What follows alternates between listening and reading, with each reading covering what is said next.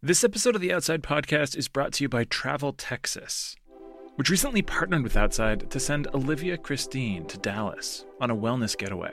So when Outside told me that I was invited to take a surprise trip to Dallas, I was so excited. A wellness getaway is basically the process of finding your perfect balance between energizing activity and meaningful rest. Maybe that's going for a walk. Maybe that's going for a hike, a run.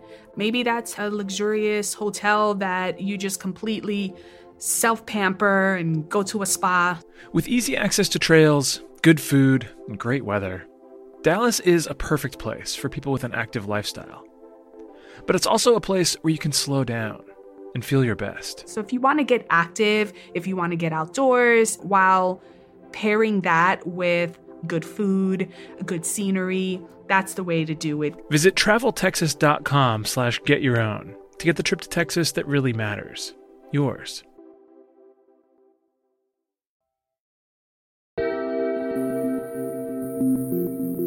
From Outside Magazine, this is the Outside Podcast.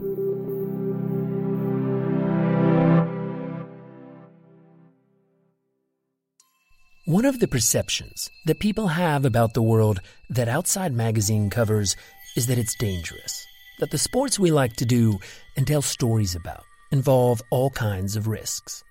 But the truth is that that's a bit overblown. I'm Michael Roberts, and after more than 2 decades of working here, I do lots of outside-y stuff, and none of it is all that sketchy. Same goes for most of my colleagues and our contributors. I mean, your standard fare biking and trail running and skiing and whatnot, it isn't super risky. Of course, the risk factors do scale up dramatically when you're talking about pursuits like big wave surfing, or high-altitude mountaineering, or base jumping, or mushroom foraging. Which brings us to this week's episode, and also last week's episode. You see, last week we did a piece on the rather bizarre world of truffle hunters, those secretive characters who search forests for delicious underground fungi that can be worth thousands of dollars a pound. And while we were working on that story, and after it came out, people asked me, wait, isn't that dangerous? Can't you get poisoned? The answer is no. True truffles, as far as we know, are safe. But, and this is important, some mushrooms look like truffles, and they absolutely can be dangerous. When I explained this, people said, you should do a story on mushroom foraging and how easy it is to eat the wrong thing. Well, we've actually done that already, way back in 2017, and it's one of my favorite episodes ever, so we're going to replay it today. But before we start, be prepared. In this piece, we put you, the listener, in a very uncomfortable survival scenario so that you can feel just how scary that would be.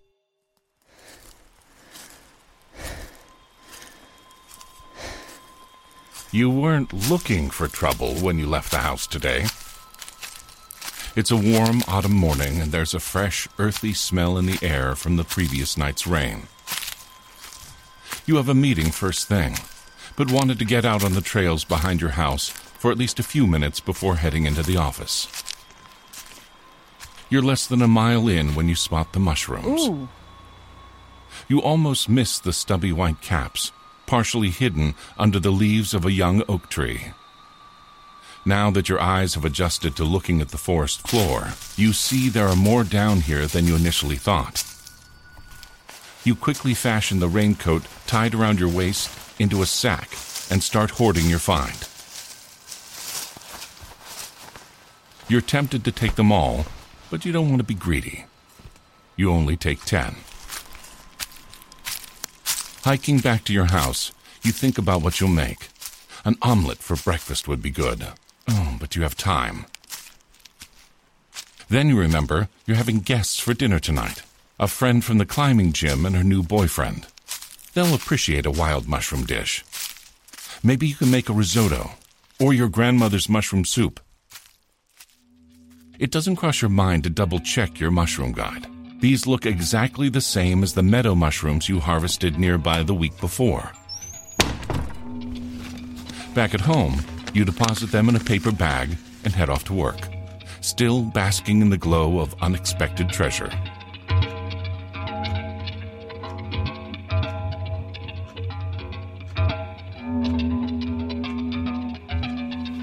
When you open up the bag in the evening, a faint smell of honey wafts out. This is going to be delicious, you think, and settle on the risotto. You sample a few bites of the mushrooms as they're sautéing in butter. They're meaty and slightly sweet. Soon enough, your friends arrive with a bottle of wine in hand. Hey, how's it going, guys? Hey, good. As you sit down to eat, you make a toast. To good friends. To good friends and good food and good health. Cheers. Cheers. Cheers. After dinner, you sit around drinking more wine and gossiping about the latest palace intrigue at the White House and that guy who always hangs out at the gym but never seems to climb. It's past 11 by the time your friends go home. Your face is flushed from the wine and your belly is full. You doze off, thinking about how lovely the evening was.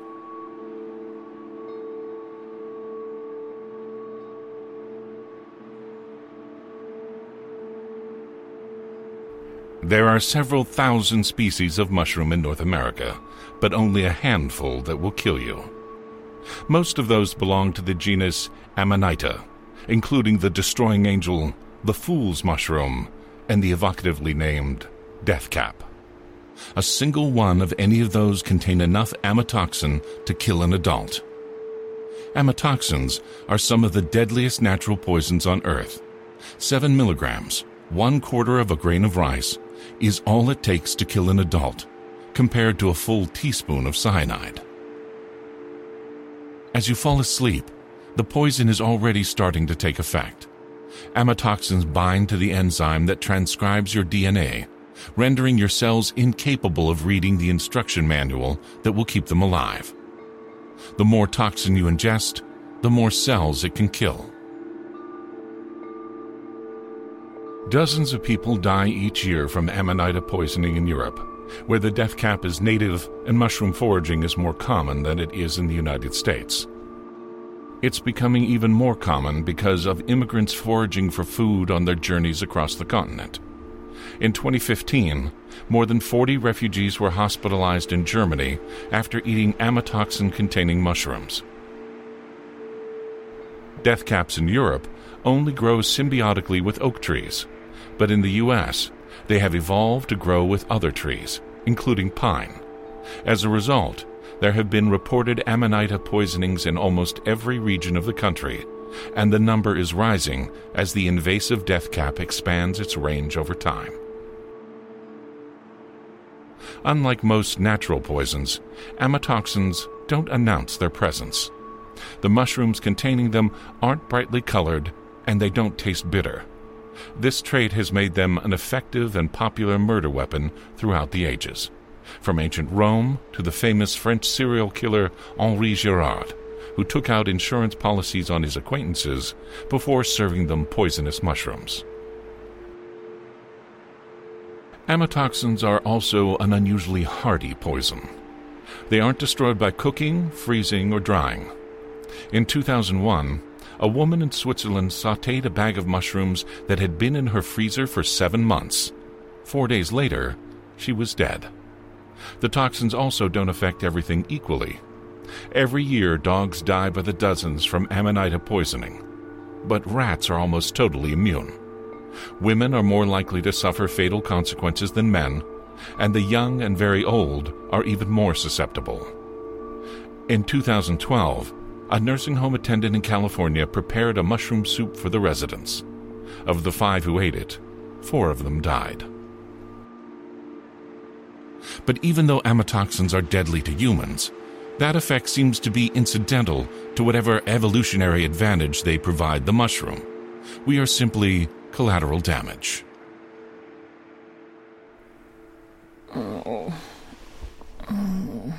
When you wake up at dawn, you feel a little queasy. Too much wine, you think.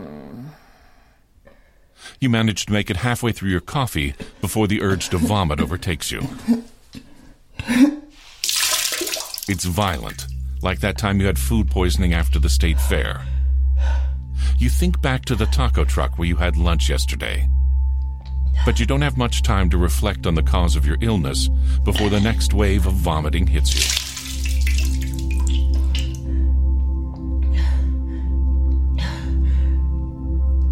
When you stop puking, you lean against the toilet, enjoying the feeling of cold porcelain against your hot skin. The tang of stomach acid lingers in your mouth. Then there's a rumble in your gut. You barely have time to transition from the floor to the toilet seat before the diarrhea explodes out of you.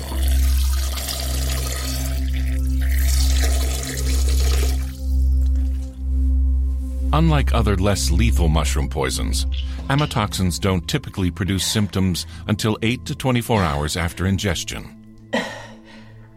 Scientists aren't exactly sure of the mechanism, but the vomiting and diarrhea you are currently experiencing is likely the result of massive cell die-offs as the poison moves along all 20-plus feet of your GI tract. Those damaged cells aren't able to absorb fluids, which is why you are now producing copious amounts of watery stool. For a brief interval after emptying your stomach and your bowels, you feel some relief and think, maybe I can make it to work. Instead, you crawl back into bed. From the small intestine, the amatoxin is absorbed into your bloodstream. It then travels to the liver, where it will slowly start to kill off your liver cells. But because of a cruel twist of biology, it will have the chance to mount this assault not once, but repeatedly.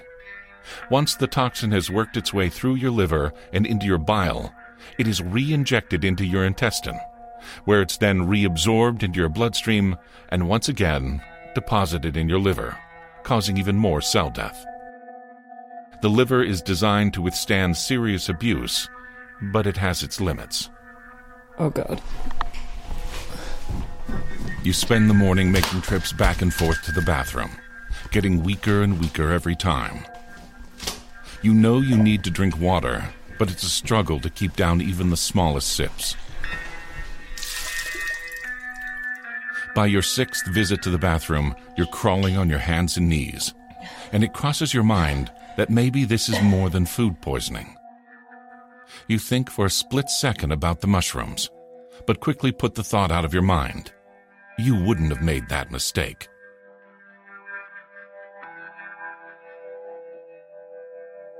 By mid-afternoon, your blood pressure is low, 90/60, and dropping. You're starting to go into shock from the fluid loss of vomiting and diarrhea.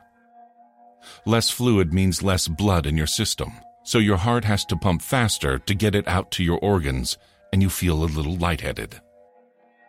You start to wonder whether you need to go to the hospital, but you're too weak to drive yourself, and you don't want to call an ambulance.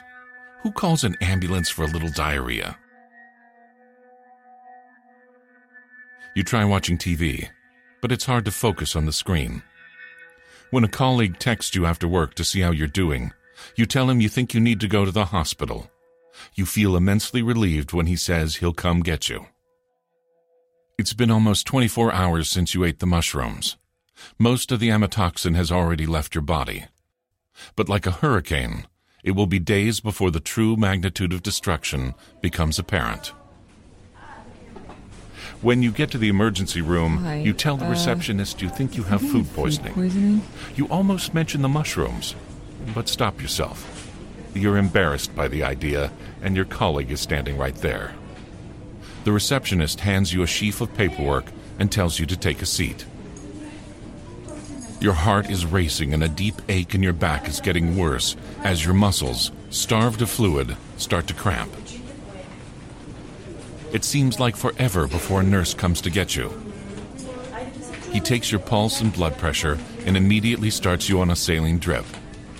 By the time the doctor checks in on you an hour later, you're feeling much better. Your diarrhea has stopped, and with the additional fluids, your heart rate has slowed and the muscle aches are gone.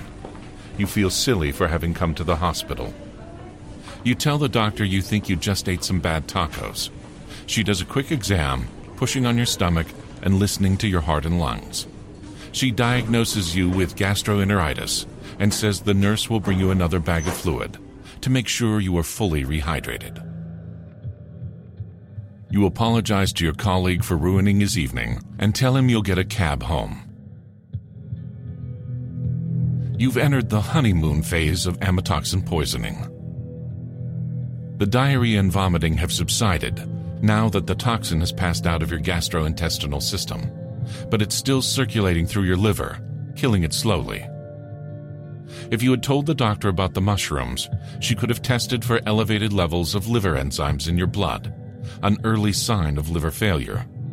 But you'll know soon enough anyways. While liver failure normally takes months or years, with amatoxin poisoning, it can take as little as 2 days. When you visit a state as big and diverse as Texas, there are a million different trips you can take. Let's say you've got an appetite for whitewater kayaking. You can get your own, so this is why they call it Devil's River, trip to Texas. Or maybe you have an actual appetite. I'll take a pound of brisket, 6 ribs, 3 links of sausage, and a piece of pecan pie. Trip to Texas. Go to TravelTexas.com/get your own for the only trip to Texas that matters. Yours. We'll be right back. You sleep until noon. It's been 36 hours since you ate the mushrooms. You feel tired and thirsty, but otherwise okay. Thank God it's a Saturday, you think. You can just stay in bed. You read and watch movies in between bouts of napping. A few times you feel like you might vomit, but you don't.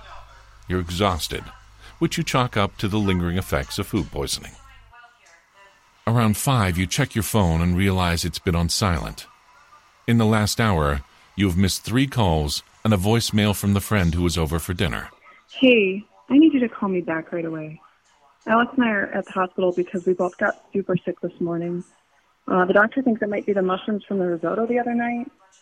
I told him you know what you're doing, but he wants to see a sample. Anyway, call me back as soon as you get this. You don't call back.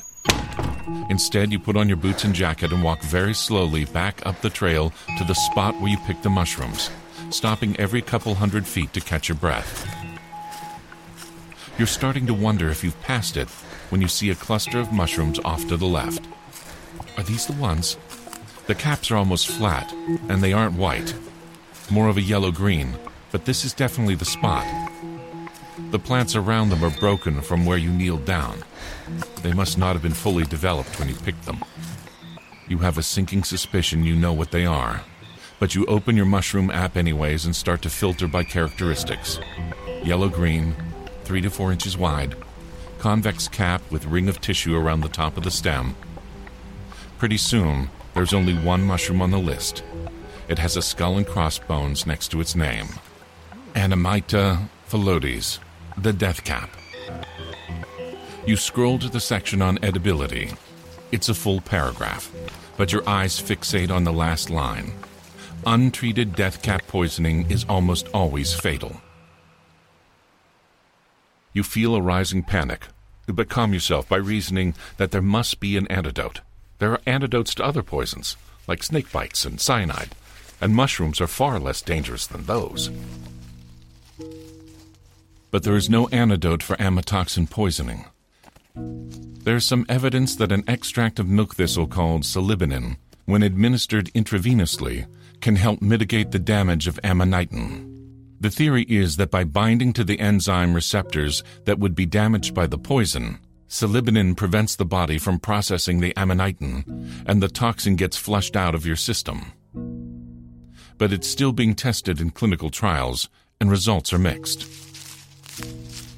Shoving one of the mushrooms into your pocket, you head back towards your house, praying silently that you make it. Along the way, you call your friend back. Hey, are you still at the hospital?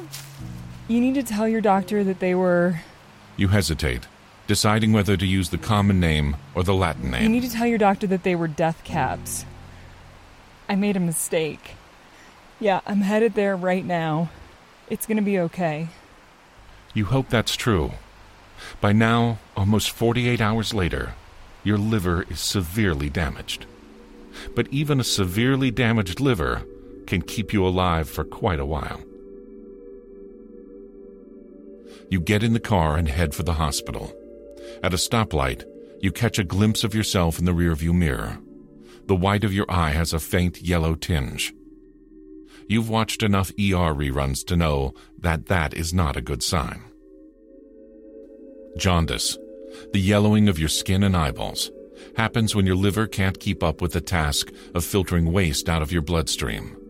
The yellow is bilirubin, a byproduct of your body breaking down old red blood cells. Under normal circumstances, it is quickly flushed out of your system. But obviously, these are not normal circumstances. Back in the ER, you explained to the receptionist that you were in the previous night, but now you think you have mushroom poisoning. She takes one look at your yellow eyes and calls a nurse over. This time, there's no sitting around in the waiting room. You're immediately shown to a bed and hooked up to an IV. Hi, I'm Dr. Snyder. A doctor comes and starts asking questions about your medical history while the nurse draws blood. Has this ever happened before? Have you ever had any stomach or liver problems? You take the mushroom out of your pocket, and the doctor motions for you to place it on a metal tray. How many did you eat? When he asks you how many you ate, you have to think a minute. Maybe 3 or 4? You probably ate a full one while you were cooking, and then there would have been 9 in the risotto. But you had seconds, and no one else did, so maybe 5? The doctor is silent for a minute, typing notes into his tablet. When he looks up, you try to read his face, but it's hard to tell. All right, I'm going to go have these checked out by a specialist. He picks up the tray with the mushroom and says he's going to call a specialist while your blood test is processing. You try to call your friend again. Where are they? But it goes to voicemail. When the doctor comes back, you ask him what's happening with them. They're getting the best possible care, he says, before shifting to your lab results. He explains that the blood tests indicate your liver is severely damaged. They're going to need to admit you to the hospital. Is there anyone you want to be here with you? He says it like he's asking whether you want cream and sugar in your coffee, but you immediately grasp the implication. You almost laugh at the absurdity of it. 2 days ago, you were planning dates on Tinder. Now you're going to die. The doctor's still talking, but you aren't listening.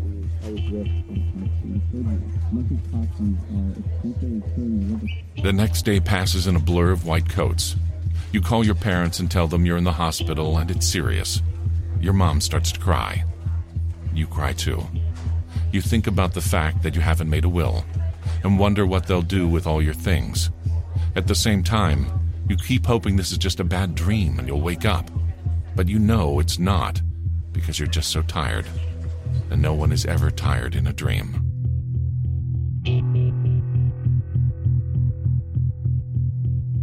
The nurses will only answer questions about your friends with vague statements.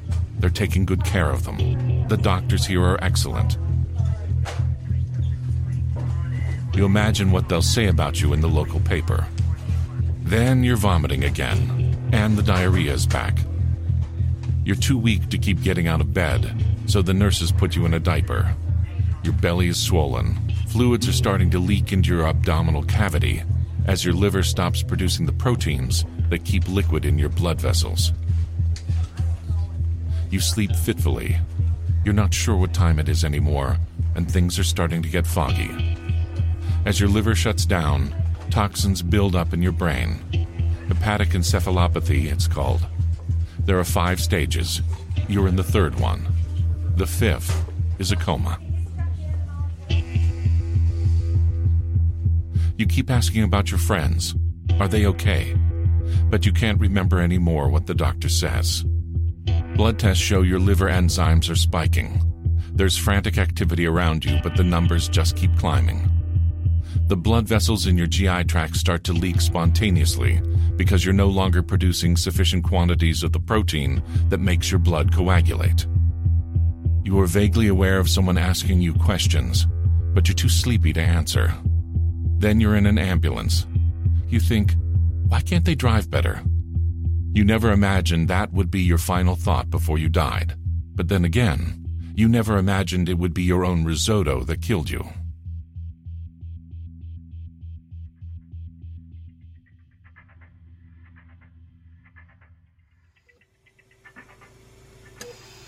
When you regain consciousness, you can barely move under the weight of the tubes and wires coming out of you. Not that you particularly want to. There is a throbbing pain radiating from the middle of your body. You can't see it underneath the blankets, but you have a massive incision running underneath your rib cage and up your sternum, where the doctors peeled open your body like the petals on a flower. It's dark outside, and you wonder what day it is and where you are. It's been just 96 hours since you ate the mushrooms, but everything has changed. You're about to learn that you have a new liver, that you will be taking anti-rejection drugs for the rest of your life. You'll have to come to terms with the fact that you took that liver from someone who had been waiting on the transplant list for years, because with mushroom poisonings, the transplant must be perfectly timed to avoid damaging the new liver. You must receive it after the toxins have left your body, but before you're dead. Your doctors didn't think you would have survived even another few hours without it. You learn that while your friends recovered just fine after spending 3 days in the ICU, they don't have insurance, and they will be paying off crippling hospital bills for the rest of their lives. They'll reject your attempts to make amends, and you won't blame them. You have to tell your colleagues what happened. The word will leak out to the local media. You'll be called an idiot, and strangers will say that you deserve to die because you were stupid enough to eat mushrooms without positively identifying them. When you wake up sweating in the small hours of the morning, terrified and alone, you'll agree with them. It was a mistake, you'll think, before correcting yourself. No, it was a choice. It just happened to be the wrong one. And you count yourself lucky that it's not the last one you'll ever make.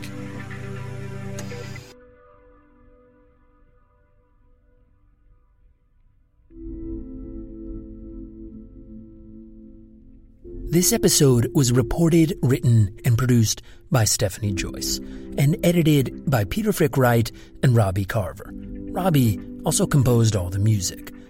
It was narrated by Sam Mowry. Learn more about his work at voiceofsam.com. The Outside Podcast is made possible by our Outside Plus members. Learn more about all the benefits of membership at outsideonline.com/podplus. Also, we're offering new members a 25% discount. Just enter the code POD25 at checkout.